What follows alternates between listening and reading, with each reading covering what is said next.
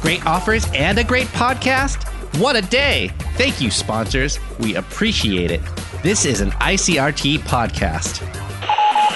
We interrupt this broadcast with some important news. Let's rewind and check out the biggest news stories from this week. It's time for Taiwan This Week. Good evening and welcome to Taiwan This Week with me, our host, Gavin Phipps. And I'm joined today by Sean Su in Taipei. It's great to be back. And by Donovan Smith in Taichung. And it's great to be here. Tonight, we'll be discussing the latest coronavirus news from here in Taiwan and also the latest news about the November local elections as the KMT has formally nominated one candidate, well, that's proving a highly contested seat and also proving rather controversial. But we'll begin with events in Orange County, California, hitting home in Taiwan this week after a gunman carried out a deadly attack on members of the Irvine Taiwanese Presbyterian Church. One person was killed and 5 other people were wounded, including 4 men aged between 66 and 92 and an 86-year-old woman. They had been attending a luncheon at the church to honour a former pastor who was visiting from Taiwan. Now, there was initially some confusion regarding the suspect's nationality. Initial reports claim that the suspect, one David Zhou, was a Chinese immigrant to the United States. Subsequent reports stated that Zhou was from China but grew up in Taiwan, and then it was confirmed that he was in fact born in Taiwan in 1953.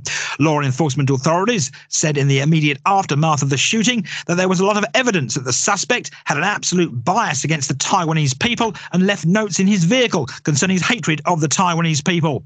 It later transpired that Zhou sent a 7-volume diary before the attack to the Chinese language World Journal's LA bureau. Now, Zhou reportedly spent an hour with attendees at the luncheon before chaining the doors shut and gluing the locks. Now, the Formosan Association for Public Affairs issued a strongly worded statement in response to the attack, saying that it was outraged at violence targeting the Taiwanese American community for their identity, and it condemns hate crime and domestic terrorism of radicalized groups. While Pastor Billy Jung, who helped to subdue the gunman, says the shooting appeared to have been planned years in advance, possibly from about 2 years ago. Meanwhile, here in Taiwan, President Tsai Ing-wen condemned all forms of violence and expressed her condolences to the family of the Taiwanese American physician who was killed in the shooting. Now, according to the presidential office, Tsai has also asked Taiwan's top envoy in the United States, Xiaobi Kim, to visit California soon to extend the government's willingness to offer assistance to the families of the victims. Now, later this week, it transpired that the suspect, David Zhou, used to teach at the National Pingdong University of Science and Technology. The university confirmed that, saying that he was hired as a lecturer in the Department of Applied Science of Living in August of 1994, but his 1-year contract was not renewed after it expired.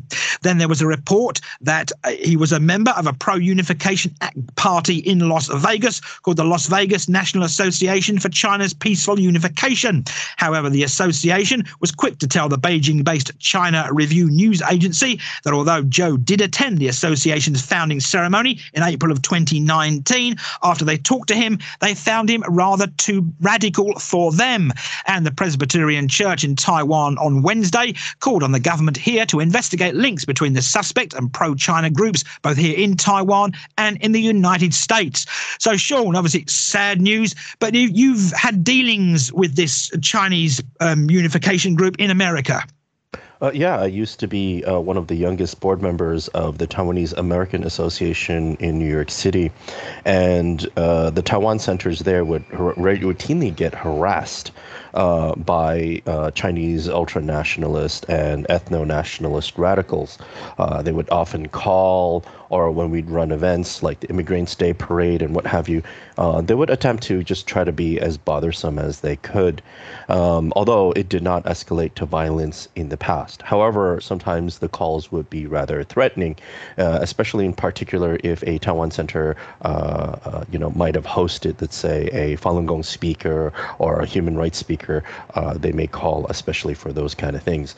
So I don't think it is particularly aberrant that Taiwanese Americans might be harassed. We've had long histories where, let's say, a pageant may be run, or, for instance, a protest may be had outside, and maybe if Taiwanese Americans would be talking to reporters or whatever, and sometimes Chinese activists would run over with their flags, giant flags, and try to cover up or disrupt the interviews. These incidents have gone on for quite a while. But, escalating to shooting, that's something a little bit more new. And of course, Donovan, there was confusion about the nationality of the shooter in the hours after it took place. Yeah, and that was something that really struck me very quickly. Is I saw the reports coming in, and my first response, of course, was shock and horror, but they were referring to somebody who was that AP was calling a Chinese immigrant, and I immediately knew that no, this guy was from Taiwan, because the fact of the matter is, a Chinese nationalist from China wouldn't attack a Presbyterian church. They wouldn't understand the subtlety. They wouldn't understand the importance of the Presbyterian church here within the pro-democracy movement, the anti-martial law movement, and the Taiwan independence movement. They would have attacked a target that represents the Taiwan government, for example, maybe one of the trade offices. This person, I immediately knew, because of the choice of the target, that this was somebody who was originally born or had a strong connection to Taiwan. There was no way that couldn't be the case. And then, of course, later it did come out that he was indeed, as the local press put it, a quote-unquote second-generation mainlander, which I put in quotes because, of course, most people whose families came from China obviously are not like this guy, and the vast majority of the public here did eventually, at some point in their history, come from China. So using the term mainlander is a little bit iffy, but he is a second generation of those families who came over in the late 40s and apparently really took that ideology that was brought over very, very seriously, and he took it to an extreme. Now, there is a subset, I think Sean can talk about a lot more about this, but of this ideology that goes beyond what you normally see. And a lot of them actually did emigrate from Taiwan to the United States. So there's a subset of the Taiwanese American community, or the Republic of China community in the United States, that is from people who emigrated from China to Taiwan and then went on to the United States. But he falls into a kind of a extreme wing of that group of people, like Guo Guaning, if you remember him. He was the Taiwanese diplomat who was found to have been going on to online groups and disparaging ethnic Taiwanese or culturally Taiwanese and saying horrible things about them. And then he was finally dismissed as a diplomat. He was representing Taiwan in Toronto at the time. But his buddies managed to get him a job, in spite of having been fired, with the Taiwan provincial government just before he retired, so that he would be able to claim retirement benefits. And so there are people within government and within society that shelter this kind of ideology and these kinds of people. But I think we need to be absolutely clear and absolutely make this absolutely, without any ambiguity, that this is an extreme and unusual tiny minority of people. Yeah, definitely it is. But something I need to point two things I need to really point out. The first thing is that I want to mention that this Presbyterian church was, at least there's no evidence at all that this Presbyterian church was particularly special among Taiwanese American groups, as in the churchgoers and the participants did absolutely nothing to really make them a real target, other than holding very commonly held beliefs by many people in that lean pan green. And that is, many Taiwan centers and almost all the Taiwan centers and basically almost all the Taiwanese Presbyterian churches in America hold the same leanings, where they supported the democratization movement, where they tend to lean pan-green in politics. So just the other day, one of the Orange County deputy sheriffs said that, he could have targeted, evidence seems to show so far that he could have targeted any Taiwanese Americans, or many of them who tend to have pan-green leanings, which is a lot of them, especially in America, because a lot of these people, especially in these churches and in this church as well, and these Taiwan centers, tend to be people who have been blacklisted during the White Terror period in the past. So obviously, their political leanings tend not to be very pro-KMT. Now, this guy is a bit of a radical, but I am a little bit skeptical of the Las Vegas National Association for China's Peaceful Unification Group saying that this guy was too extreme for them. That's what they said. I don't really agree with them. The reason is because the National Association for China's Peaceful Unification is the larger umbrella of these groups. And that in 2020 was found and declared a foreign mission by the U.S. government, and also under the auspices of the China's United Front Work Department, which, is the CCP's, propaganda and misinformation outlet. Now, the NACPU, NACPU, or however you want to call them, traditionally has written some rather radical messages in the past. They have encouraged, and they do have members that are very radical. And these members and people who support these have often wrote on Twitter and social media very disgusting things. Things I've seen, messages such as keep the island, as in Taiwan Island, but not the people, as in just kill or get rid of all the people, basically calling for genocide. These are not irregular. In 2020, a bunch of early 2020 or was it early 2019? I'm not sure which date, but there was a video involving a lot of Chinese think tanks. And these think tanks were prominent ones, and they also featured some radical, again, Chinese unification promotion groups that were Taiwanese that had a meeting in China. And the almost 2 hour video, they even said things like, China should take Taiwan. We should do this attack as soon as possible. And then came the subject about what to do about the Taiwanese people. And they said, well, for those that, truly believe in the glory of China and so on and so forth, then they can be spared. But for the ones that, have independence or separatist leanings, we must find a final solution, and that will take care of them all. Which, that's horrible language. But it's quite common in China. You go to Tieba or other Chinese platforms, you'll see lots of language where they regularly talk about the killings or rape of Taiwanese people. And even the Great Translation Movement pointed out that even after the Chinese government filtered messages through forums, that there was very little sympathy for Taiwanese people in the shootings among Chinese netizens. So and that's after they deleted more of the radical, Taiwanese deserved it kind of language. So I don't, in some ways, yes, this guy's a radical for actually preparing bombs and trying to shoot people. I don't like to mention his name, but this person, yes, I too also felt that he was probably Taiwanese American because of the spelling of his name. It wasn't in the traditional pinyin, it was more Wade's Giles. But in terms of the behavior, though, the radicalism is a large part of it.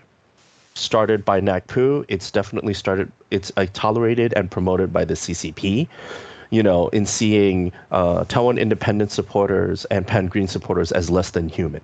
That is the ultimate result of their language. We've all seen Hu Xijin on Twitter call for the assassination of the heads of our government. So this is the kind of language they've been promoting all this time. So when a radical comes by, of course, they will try to distance themselves from it. Do I think they themselves directed this man to shoot people? No. But did they help? Did they provide the news articles and materials that made him radicalized? Absolutely. There's no denying that. And Donovan, what about the Presbyterian Church in Taiwan, basically warning about the dangers posed by Chinese proxies and agitators here in Taiwan, and also calling on the government to clamp down on such groups? I mean, what could the government do? That's a good question, and it's a very difficult one to answer because a lot of the ideology ties in directly with the official stance of the KMT.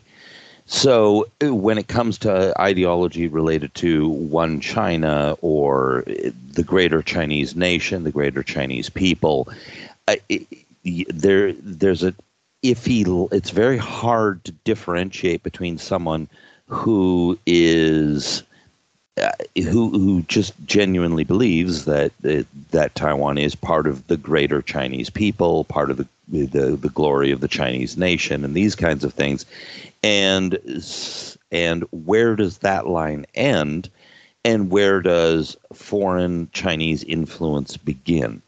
Sometimes you can actually trace foreign influence from China, meaning they've come in and they are funding TikTokers and YouTubers and these people, and you can see where the money, where the money's coming from, and where where they are actually actively getting involved. But there is a fairly small, less than 1% of the population, but homegrown movement that is actually ideologically predisposed to this as well. So the government can keep an eye on a lot of this stuff. It can crack down on elements that are being paid from China, but there is that tricky gray area where it's actually homegrown. So there's always going to be a risk, as long as some free speech is kept, that there is going to be a potentially homegrown element. Now, saying that, it's worth noting that the vast majority, I think, of where this is coming from are people who are outright paid by China, people who are essentially their proxies and that are actively seeking the approval or the financial support of elements from within China. Those are the most active ones. But again, some of them are just simply, for example, fans of Han Guoyu, as this guy was, and are not receiving any money. They've just simply been radicalized, both from within and without Taiwan. And Sean, of course, Donovan there talked about people on the internet, social media, spreading hatred towards Taiwan and spreading Beijing's propaganda. And of course, the National Security Bureau Director General this week, Chen Ming-tong, warned that basically, even local Taiwanese internet celebrities are being paid by the Chinese government to conduct what he called cognitive warfare campaigns here in Taiwan on the YouTube and TikTok and platforms like this. Yeah, and that's actually a really big concern because, as Donovan said, there's sort of like a gray area. At which point is it someone's freedom of speech, and at which point can you easily prove that these YouTubers, who are often paid via proxies or multiple proxies under proxies under proxies, to trace all that finance and going back to it? That's going to be very difficult. That said, do I think if a YouTuber is found under, to have taken, let's say, United Front Work Department money, should they get into trouble? Well, we come into some legal definitions, and this is where the law needs to be updated. The reason is because, it's illegal in Taiwan to, let's say, for China to start a broadcasting station, to broadcast on through the airwaves, a Chinese news or information channel. Right, so an issue is how, and the majority of the ownership has to be like a Taiwanese company and so forth and so on. So therefore, YouTubers seem to be a quite sidestep move. Lots of people might think of Zhongtian, which is infamous or famous for having very pro-China views and potentially funding that may or may not come from China. They just simply moved online. And in Taiwan, a lot of people view their news and their information through YouTube. I've been, anyone who takes a taxi quite often will see, mounted either a tablet or a phone on the dashboard of a taxi driver, and they'll be streaming the news. Most of the major stations all stream, live or pre-recorded on YouTube. So that's become one of the most preferred ways. And I don't think Taiwan's legislation covers enough that sort of thing. And what's the difference between Zongtian streaming on YouTube and taking funding maybe from China versus say a YouTuber who may be taking funding from China? It's going to be an extreme challenge. I do know that the United States and Taiwan has worked together to find ways to fight disinformation. And this is going to be one of those places where we're going to have to see how they come up with ways to deal with this. That said, do I think a YouTuber who takes money from China, should they be allowed to stream? Well, that's difficult. Their audience is the whole world once they're on that platform. So how do you actually manage that? And we have to take a short break now, but we will return after these rather important commercials.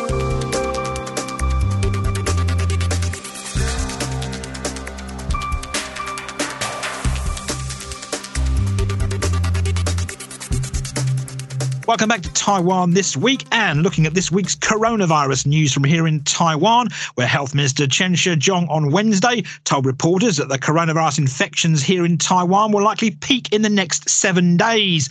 That statement came as domestic infection cases numbers hit a new single-day high of 85,310 that same day. Now, on Thursday, the Ministry of Health said the current domestic coronavirus outbreak has now entered what it called a mass community spread stage, and the number of infections is likely to peak in late May. Citing figures, the ministry said 475,497 new coronavirus infections were reported from between May the 12th and 18th, marking a significant increase from the 302,597 cases recorded from between May the 5th and the 11th.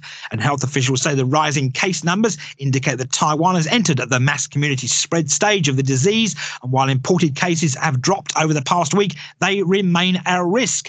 Also, the health minister this week warned, or announced anyway, that the upward trend will continue because new daily cases in central and southern Taiwan have been rising in line with what's been happening in the north for several weeks. And he said that more PCR tests are now being taken in the centre and south. Now, one of my guests today, Sean, you recently caught a dose of the coronavirus and had to go through the rigmarole in Taipei of dealing with these PCR testings. Yes, that's right. I shouldn't chuckle at it. I'm actually just chuckling because it wasn't quite pleasant for me. But basically, yes, the week before the last I caught the virus, and I had to self-quarantine and do the whole sort of thing. I do know a lot of people are complaining about getting the tests, the antibody tests, the rapid antibody tests. Unfortunately for me, what I did was I found a pharmacy that was located in an alley, and I was able to get 5 tests without waiting too long. And that was the very first day they started distribution. My experience was rather mixed. It was mostly good. I got like a very nice, package from the government. I do know that it wasn't just me though. Me and a lot of my friends all got in Taipei all got COVID around the same time. But I haven't met them. We just independently all got it, and we compared notes. Our packages were a little bit different that we got from the government. I notably did not get a thermometer, but it seems everyone else did. And that's okay. But one of the things that a lot of people are complaining about was the PCR test sites. I did not get to line up. I was late. I was informed by the government a little bit late on that I should go get my PCR test. And after I tested positive in the home rapid kits, arrived at 5:30. I paid for the emergency room. There wasn't many people lining up through the emergency entrance, so they had me wait for a couple minutes. They swabbed me, did the whole thing, told me to go home, gave me a lot of meds. Got home a couple hours later, didn't even need to wait a day. They told me that I was positive and I should go into quarantine. And I was already in self-quarantine anyway, so I went into quarantine. And that was mostly smooth. What didn't come out smooth was I'm registered in Kaohsiung. but I live in Taipei. My household registration is in Kaohsiung. And they kept calling my partner. They didn't call me. They could repeatedly would not fix that, even though they said they would. So Kaohsiung was the one that repeatedly contacted me, texted my partner, called my partner, who would then have to, inform me. Even though, so that was sort of one thing that they could have improved. Another thing I noticed is that Taipei only at the time had about 11 PCR test centers. Kaohsiung had 25 or 20 something. New Taipei had 35. So I do know that there was a lot of concern about the PCR test centers because you had to either ride, they would tell you got to ride your own scooter, drive your own car, walk there, or take U-Bike. So folks out there, if you're listening, please definitely use alcohol and wipe down on your U-Bikes from now on, because you don't know how many people are going to PCR test centers with that. And, I guess Taipei just had too few of a number in the beginning. So there was definitely a lot of gripes on that front, whereas other cities definitely had way more PCR test centers. And that's something that I think Taipei did improve upon later on. But when you're looking at population ratios and what have you, I feel that Taipei is still lagging behind a bit. I was really glad that Sean is doing well. I remember when he got it and was very concerned. But so far, it sounds like Sean's doing okay, and that's the important thing. Now, here in Taichung, as far as the rapid testing, they have the Delaisu, the so-called drive-through testing centers, which are not actually drive-throughs. They borrowed the name drive-through to suggest speediness and convenience when you actually are not driving through. And in Zhanghua, they have the Golden Thoroughfare is about the only way I can translate it as far as the PCR testing. Now, if you remember our report here on ICRT on Wednesday morning, I talked about how the Health Bureau here predicted that this week, at around Wednesday or so, that we would hit 10,000 new cases daily. And if you looked at the progression of every week up to that, for the last few weeks, where the daily cases have been tripling, it suddenly dropped to only about 1.3, 1.4 times the week before. It dropped off markedly, and so the government was expecting 10,000 cases a day, but we only went from 3,300 to 4,700 during that time period. But checking today, we've suddenly spiked up to 7,444 as of yesterday. So we are going to hit that 10,000 mark, I think, within a few days, it looks like. And we're going to start catching up to Taipei and New Taipei. And unfortunately, we're like in so many things, we're going to follow Tianlongguo, and we're going to, the celestial kingdom up there in Taipei. But, we're always a little slow down here in Taichung, and I'm hoping that we'll continue to be.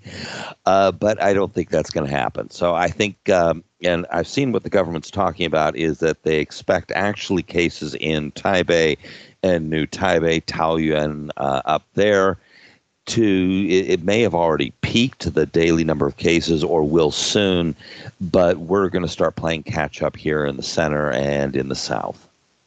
And Sean, what about the government? I mean, the government's saying Taiwan is now on the road to living with the virus, and the government is gradually easing stricter prevention measures, or it will soon, and also continuing to give consideration to risk control and maintaining public health capacity. Well, I mean, they are monitoring the hospital beds, their availability, and so forth. And it seems to be relatively plateauing. We're not in a situation where all the beds are completely taken, hospitals are overrun in that. So it's rather calm. And I think this is the difference between us and Hong Kong or some other places is that people are still masked up.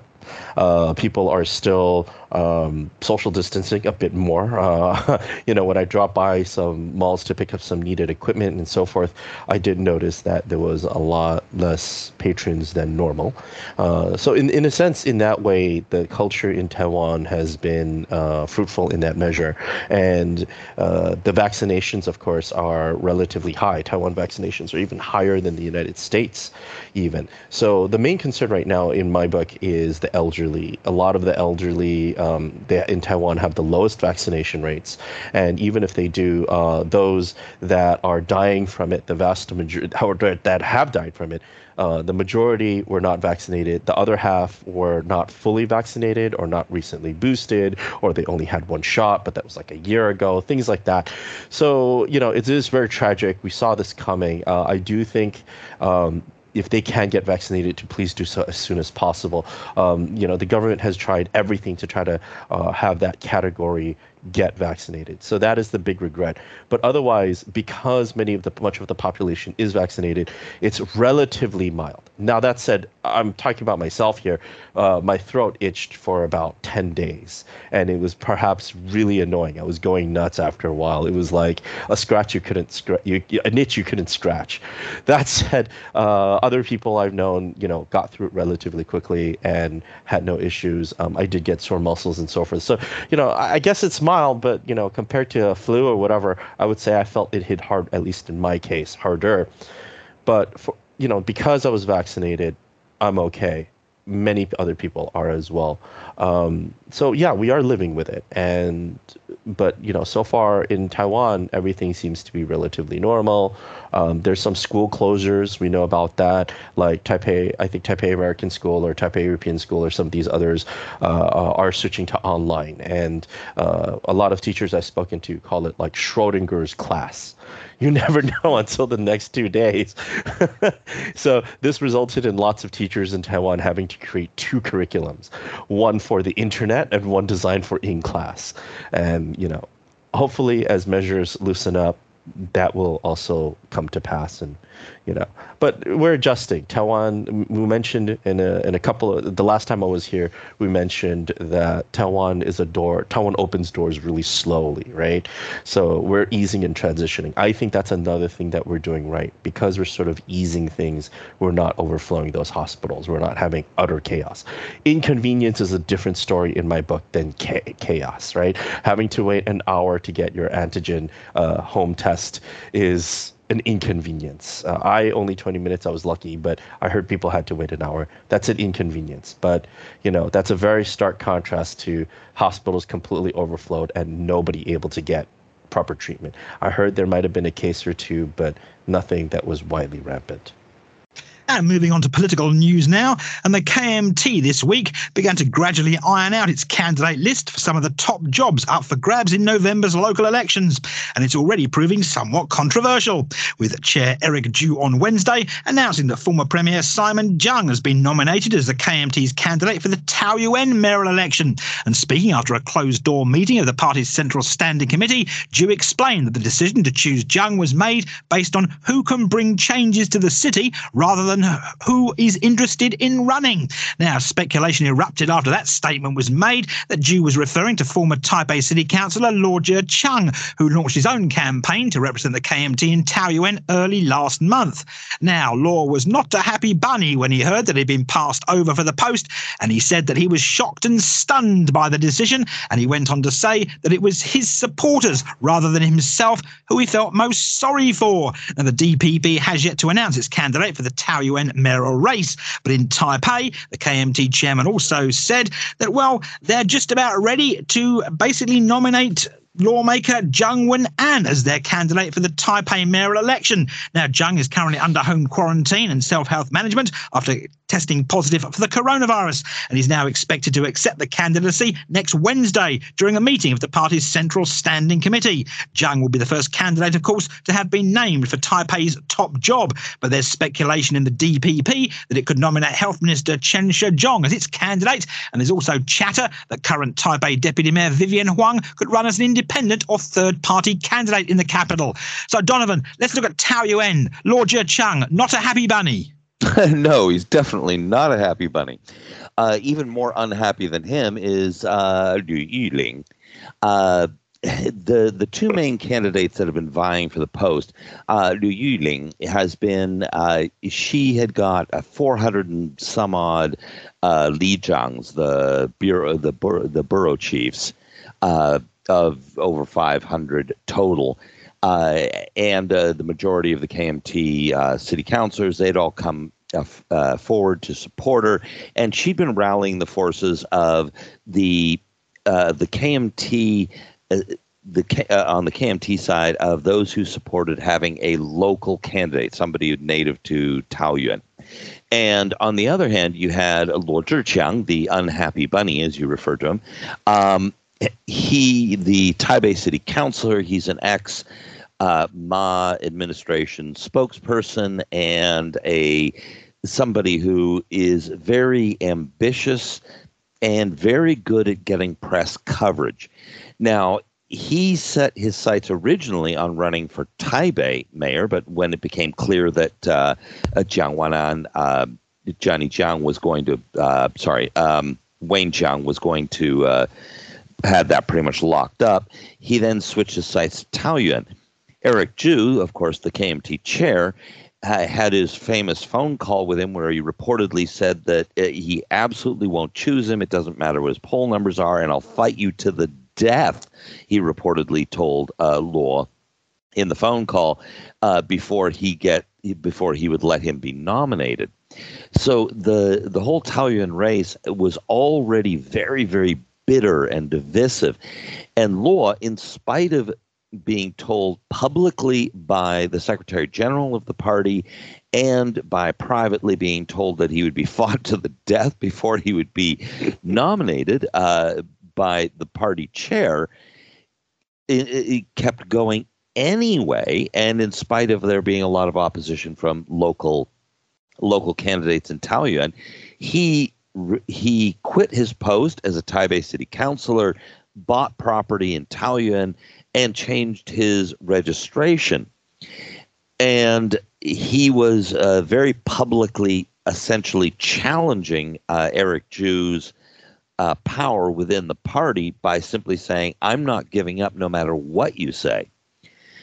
So then, out of the blue, one day after the Pan Blue media had been going on about how a KMT financier had greenlit and was proceeding with a Han Kuo-yu candidacy for the Taoyuan mayorship, all of a sudden, the Central Standing Committee of the KMT, Eric Zhu, dropped this bomb that Simon Zhang has not only just joined the party, he is now the candidate.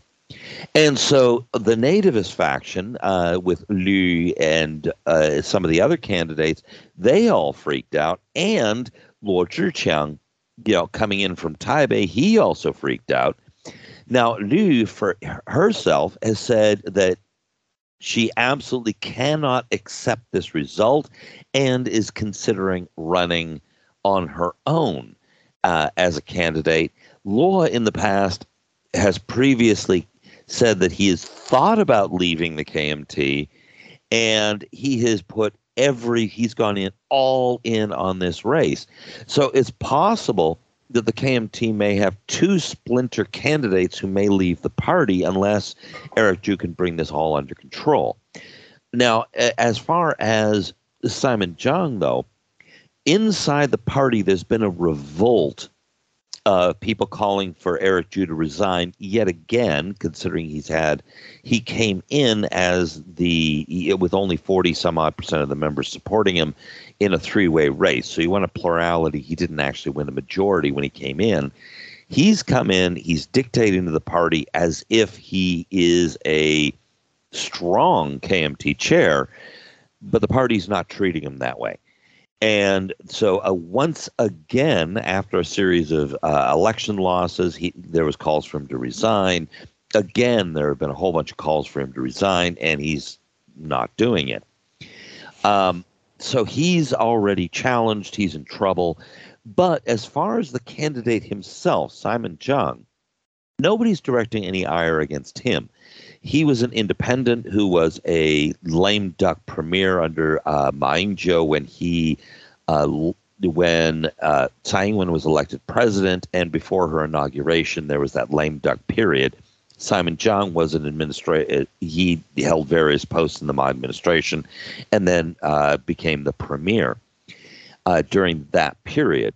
He was also Han Kuo-yu's vice presidential nominee during that campaign, and he was brought in again as kind of a technocrat, a practical kind of guy. He has a tech background. He worked for Acer and Google. He lived in Taoyuan for quite a while, apparently.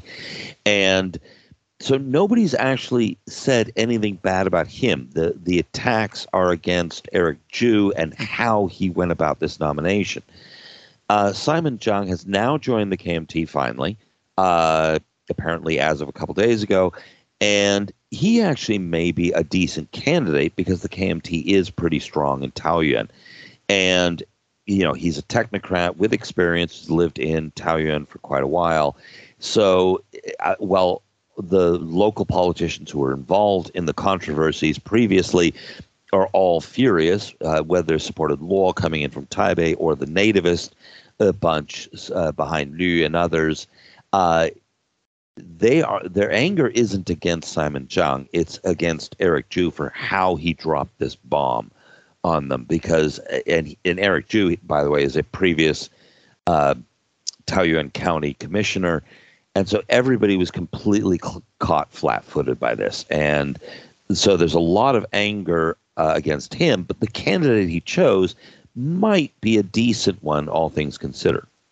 And Sean, I mean, do you think this opting for Simon Jiang in Taoyuan could lead to problems down the road when the KMT has to pick other candidates for November's election?